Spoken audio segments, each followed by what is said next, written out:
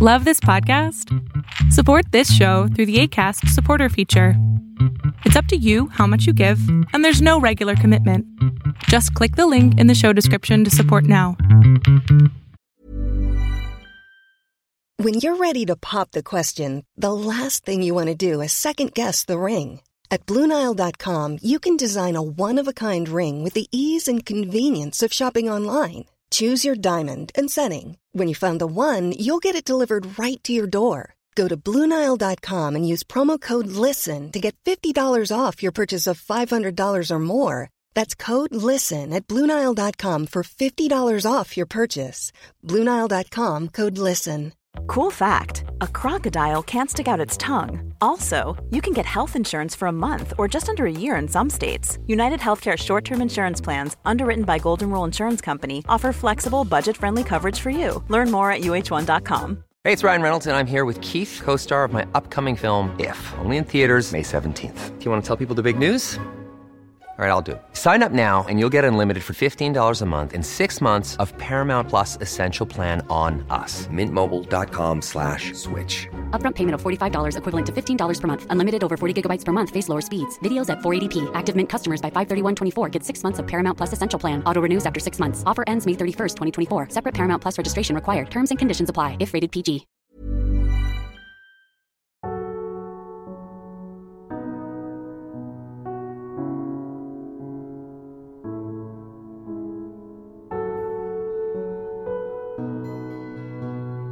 Welcome to the Serial Killer Podcast, the podcast dedicated to serial killers, who they were, what they did, and how.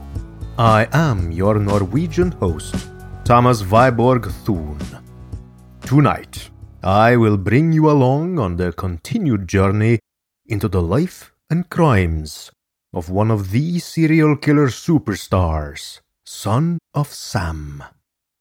Last week, I introduced you to who David Berkowitz was as a person growing up. We examined his childhood, youth, and entrance into adulthood. Gradually, we also witnessed his descent into isolation and paranoia. But fix thine eyes below, for draweth near the river of blood, within which boiling is whoever by violence doth injure others. Just as Dante, whose poem you just heard a snippet of, together with Virgil descended into hell, shall we walk along David's fall into the abyss. This episode is brought to you by my loyal patrons. Thanks to you, and I will read out the most prominent contributors at the end of the show, this episode is 100% sponsored ad-free. Regarding my Patreon, I have bonus episodes and exclusive content for patrons that donate $10 or more. For example, right now there is a really interesting interview with me, your humble host, by an American radio station available to those patrons. If you have requests for topics you'd like to see in the bonus episodes, please do not hesitate to contact me on facebook.com/the SK Podcast. Or send me a PM on patreon.com/the Serial Killer Podcast. So, go to theserialkillerpodcast.com/donate or patreon.com/the Serial Killer Podcast to join the exclusive $10 plus club now.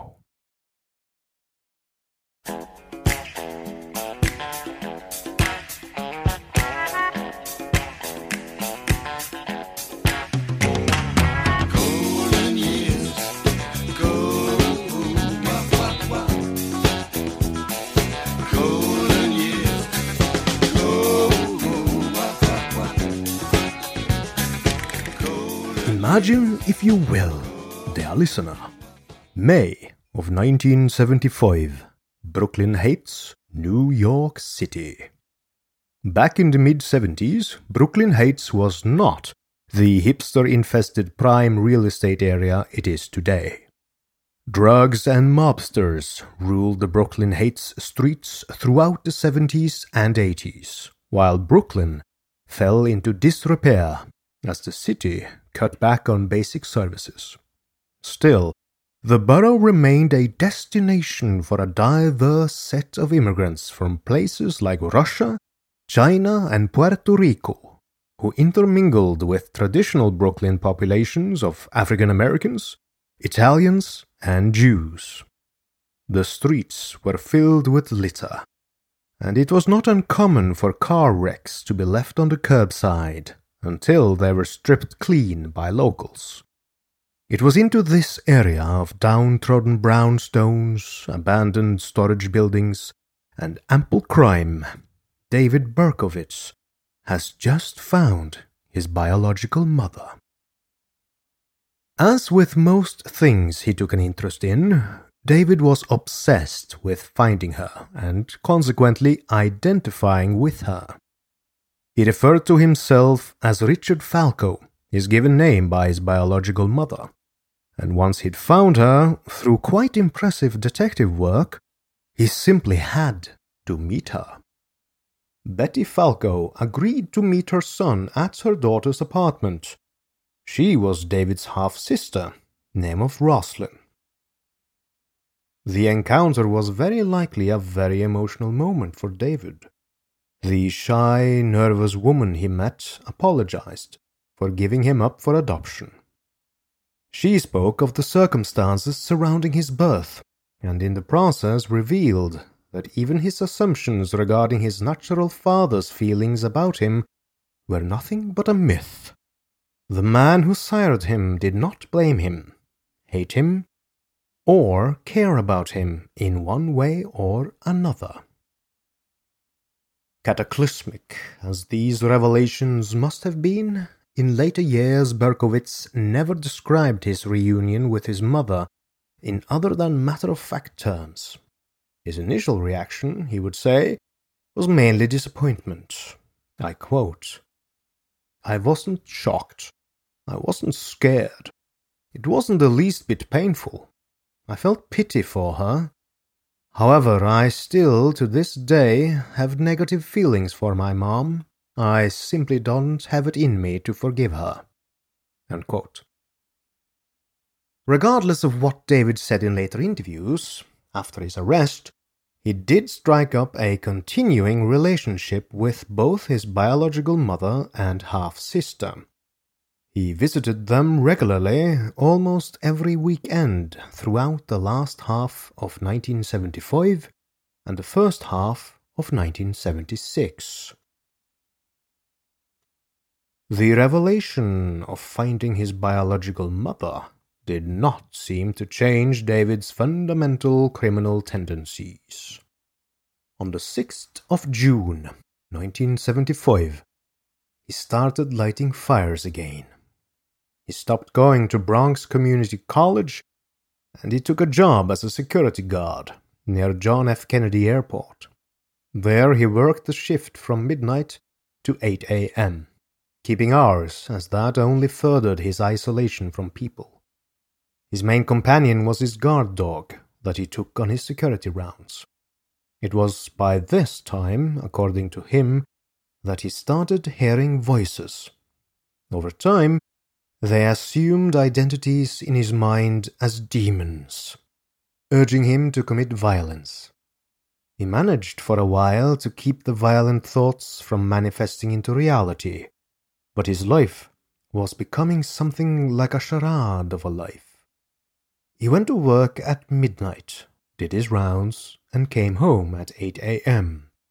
There he sat on his sofa, eating TV dinners, drinking soda and milk, before going to bed. He never cleaned his apartment, and dishes were piling up in the sink, and the floor was littered with trash. It seems he came to hate the light, perhaps from his job working only at night, and he nailed a dull grey blanket in front of his window to block the sun. It did not last long until he couldn't handle being a security guard. So he quit and became a duct worker for an air conditioning company. His foreman remembers him as quiet and something of a loner. More disturbingly, he also appeared to be a person who seemed perpetually depressed and always on the verge of tears. Dear Dad, it's cold and gloomy here in New York, but that's okay, because the weather fits my mood. Gloomy. Dad, the world is getting dark now. I can feel it more and more. The people, they are developing a hatred for me. Many of them want to kill me.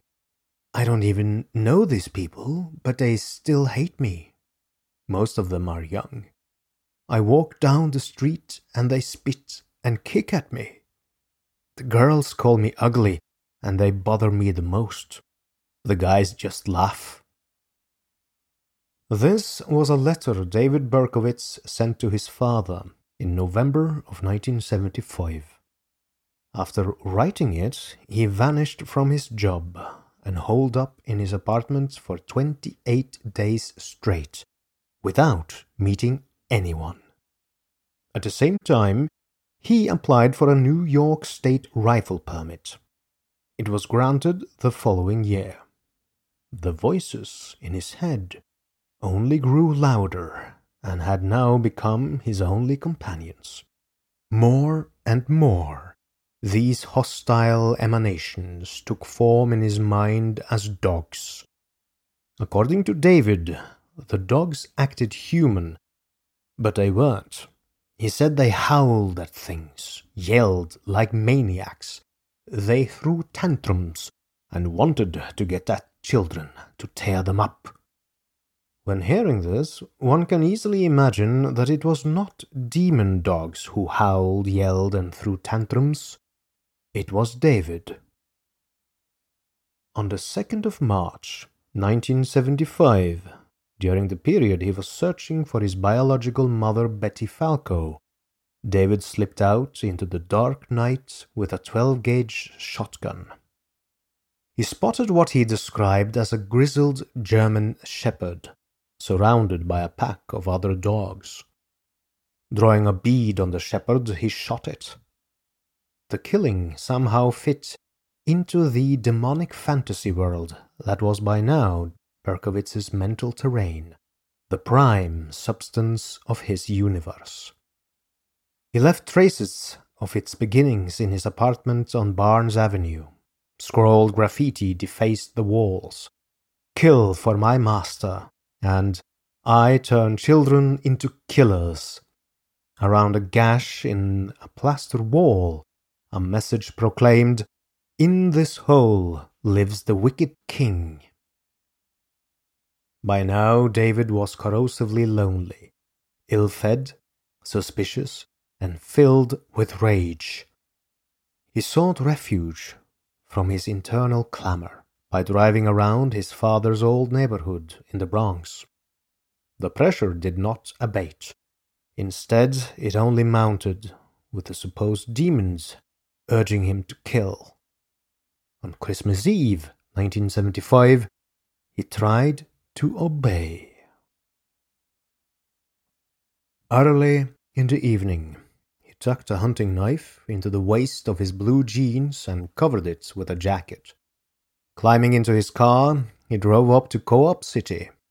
He wound in and out along the roads around the complex's supermarket until he spied a woman leaving the store. According to Berkowitz's later accounts, the voices in his head told him that this was the one. She had to be sacrificed. The demons commanded it so. Berkowitz double-parked and shuffled after his prospective victim. About 30 feet, that's about 10 meters, from the nearest street lamp, he caught up with her and plunged his hunting knife into the innocent woman's back. The woman, shocked, turned around and looked at Berkowitz. He couldn't have that, so he raised the knife again, and now the woman started to wail. Oddly enough, David was moved by this. I quote, "I didn't know what the hell to do. It wasn't like in the movies. She was staring at my knife and screaming." The woman dropped the groceries and, still screaming, began grappling with Berkowitz. He stabbed repeatedly, but to no apparent effect. Finally, he panicked and bolted away from both his intended victim and his car. Stranger still, there is no official record of this incident, only Berkowitz's testimony. The woman was perhaps not seriously injured by the clumsy attack, simply not cut deep enough to bother going to the hospital or to involve the police. For Berkowitz, everything about the incident was baffling. He was unable to understand why someone would struggle to live, why they would not complacently accept death. Again I quote, "I wasn't going to rob her, or touch her, or rape her. I just wanted to kill her." Minutes after the botched first attack, he found another chance to vent his madness. His flight had taken him to the perimeter of Co-op City, within sight of his father's old building. It was close to a pedestrian bridge over the New York State Thruway. Michelle Foreman was 15 years old and a sophomore at a nearby high school. She was walking across the pedestrian bridge. Berkowitz pursued her and stabbed at her head with his hunting knife from behind. He took 3 more thrusts at her upper body, then 2 more at the teenager's face. In shock, Foreman flailed out, then fell to the concrete, writhing and screaming in pure agony. David later said of the incident the following, "I never heard anyone scream like that. I kept stabbing, and nothing would happen. I just ran off." Foreman, a very brave young woman indeed, tried to stop her assailant by grappling his legs. He kicked her away, and she then managed to stagger to her parents' apartment building, hit the lobby buzzer, and collapsed. She was found lying in a pool of blood. One of Berkowitz's 6 thrusts with his knife had collapsed one of her lungs. Luckily, Michelle survived the ordeal, but she was unable to provide police with actionable descriptions of her attacker. He had attacked her from behind, and she thus quickly went into shock, unable to remember much of what followed. Many of us have those stubborn pounds that seem impossible to lose, no matter how good we eat or how hard we work out. My solution is PlushCare. PlushCare is a leading telehealth provider with doctors who are there for you day and night to partner with you in your weight loss journey. They can prescribe FDA-approved weight loss medications like Wegovy and Zepbound for those who qualify. Plus, they accept most insurance plans. To get started, visit plushcare.com/weightloss. That's plushcare.com/weightloss. Millions of people have lost weight with personalized plans from Noom. Like Evan, who can't stand salads and still lost 50 pounds. Salads generally for most people are the easy button, right? For me, that wasn't an option. I never really was a salad guy. That's just not who I am. But Noom worked for me. Get your personalized plan today at Noom.com. Real Noom user compensated to provide their story. In 4 weeks, the typical Noom user can expect to lose 1 to 2 pounds per week. Individual results may vary. This episode is sponsored by BetterHelp. We all have our burdens to bear, dear listener, and as a man, I was and am often told to suck it up, keep calm, and carry on. Normally, good advice in many situations. But never talking about what bothers you is not healthy. Therapy is great to get things off your chest, to vent, and best of all, to figure out how to work through whatever's weighing you down. If you're thinking of starting therapy, give BetterHelp a try. It's entirely online, designed to be convenient, flexible, and suited to your schedule. Everyone needs someone to talk to, even psychopaths, even your humble host. Get it off your chest with BetterHelp. Visit betterhelp.com/serialkiller today to get 10% off your first month. That's BetterHelp, HELP.com/serialkiller. Less than a month after nearly killing 15-year-old Michelle, David's rifle permit arrived. He drove to Brooklyn and bought the Commando Mark III semi-automatic for $152.50. He also purchased 4 boxes of ammunition. In February 1976, David moved out of his dingy Barnes Avenue apartment and left New York City entirely. Instead, he rented a place above the garage of a married couple in the nearby suburb of New Rochelle. Perhaps thinking the attack on the unknown woman and Michelle Foreman had satisfied his inner demons, he wanted to make a fresh new start. That summer, he had taken the U.S. Civil Service examination and applied for a job with the post office. He'd scored 80.5%, fairly high, especially considering his limited education. His starting salary turned out to be $13,000 per year. That's around $58,000 in today's money, more than he'd ever earned before. He was to be a letter sorter. His new lodgings gave him surroundings far more pleasant than David's cramped apartment in the Bronx. But if he had thought the move would quiet the demon voices, he was wrong. The hallucinations were becoming ever more intense now. The devil dogs howled for blood. The married couple, named Nan and Jack Cassara, had a German shepherd. According to Berkowitz, the dog's nocturnal barking made his life an utter hell. He sometimes did not return home to sleep, opting instead to drive around all night. Soon, one canine was joined by others in a terrible cacophony. One Sunday morning, the invisible noise became so unendurable that Berkowitz rushed screaming out onto the driveway below his apartment. An alarmed Jack Cassara came out to see what was wrong.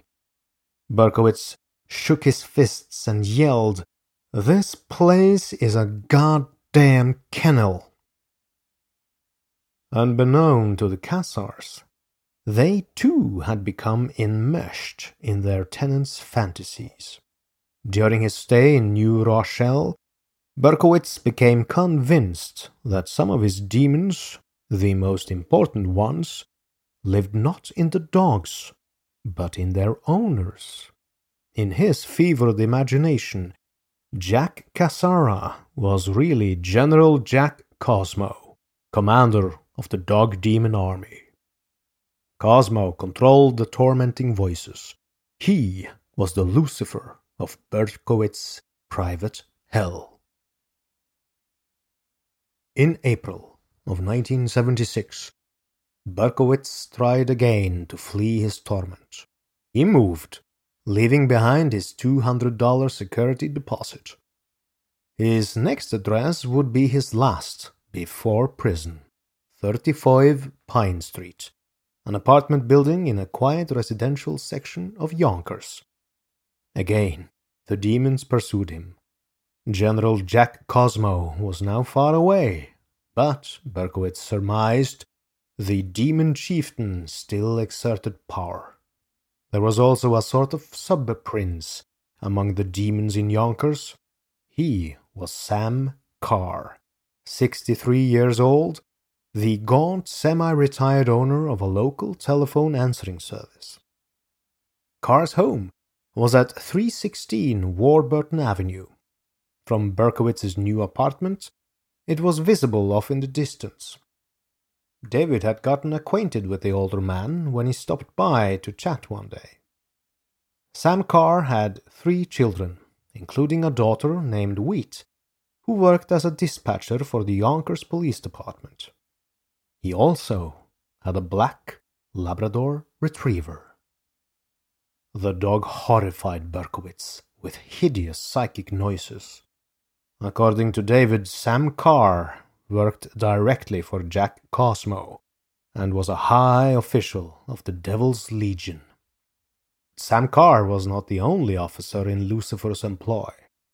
At 18 Wicker Street lived Robert Nato, transformed in David's Berkowitz mind into a demon known as Joe Quinn, or the Joker.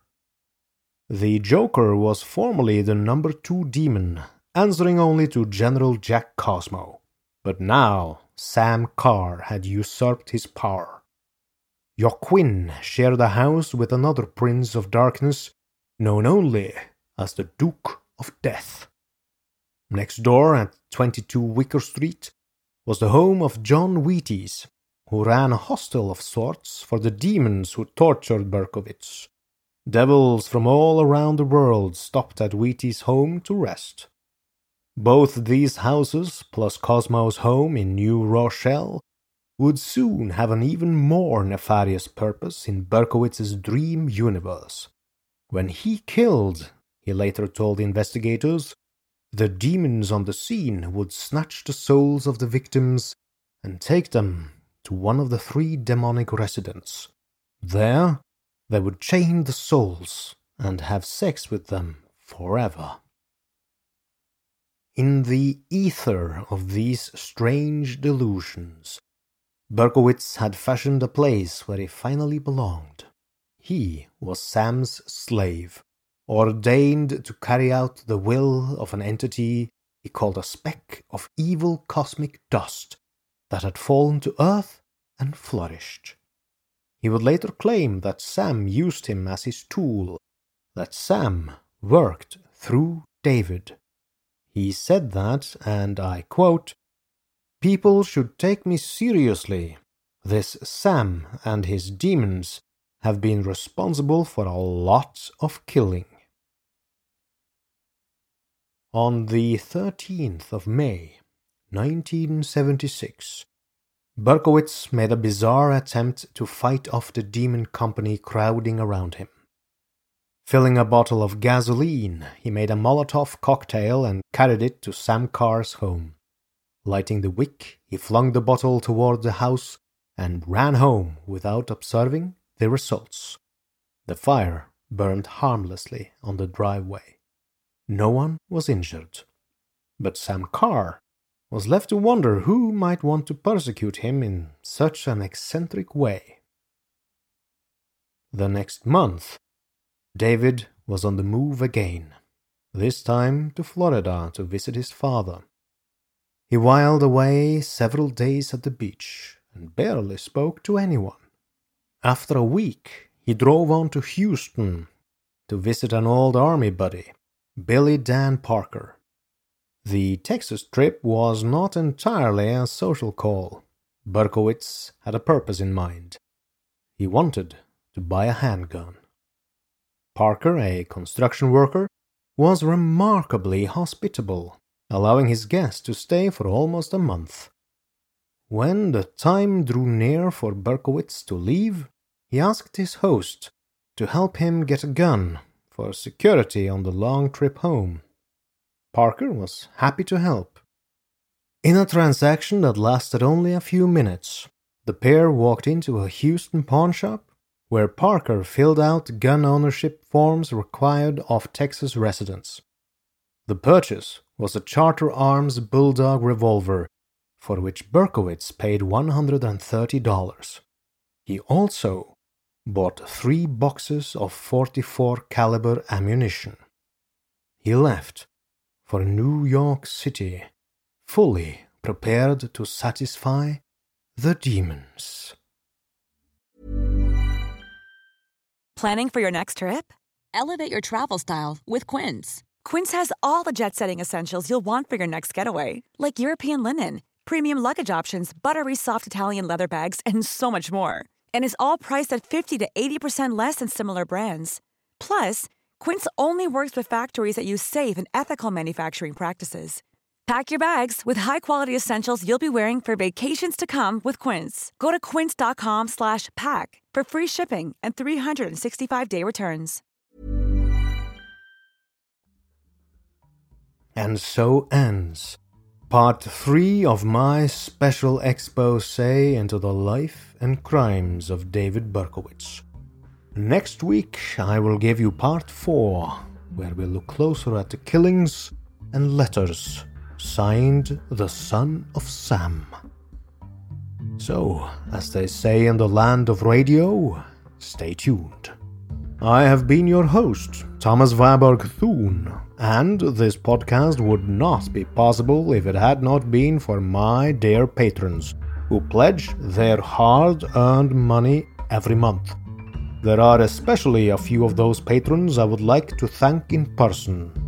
These patrons are my most loyal patrons. They have contributed for at least the last 23 episodes, and their names are Sandy, Maud, Amber, Anne, Charlotte, Christina, Claudette, Evan, Jennifer, Joe, Lisbeth, Mickey, Philip, PJ, Sarah, Kerry, Russell, Mark, Lisa, and Troy. You really help produce this show, and you have my deepest gratitude. Thank you. If you wish to join this exclusive club of TSK producers, go to theserialkillerpodcast.com/donate and pledge $15 or more to have your name read live on this show. As always, I thank you, dear listener, for listening. Please feel free to leave a review on your favorite podcast app, my Facebook page at facebook.com/theskpodcast or Reddit. And please do subscribe to the show if you enjoy it. Thank you. Good night and good luck.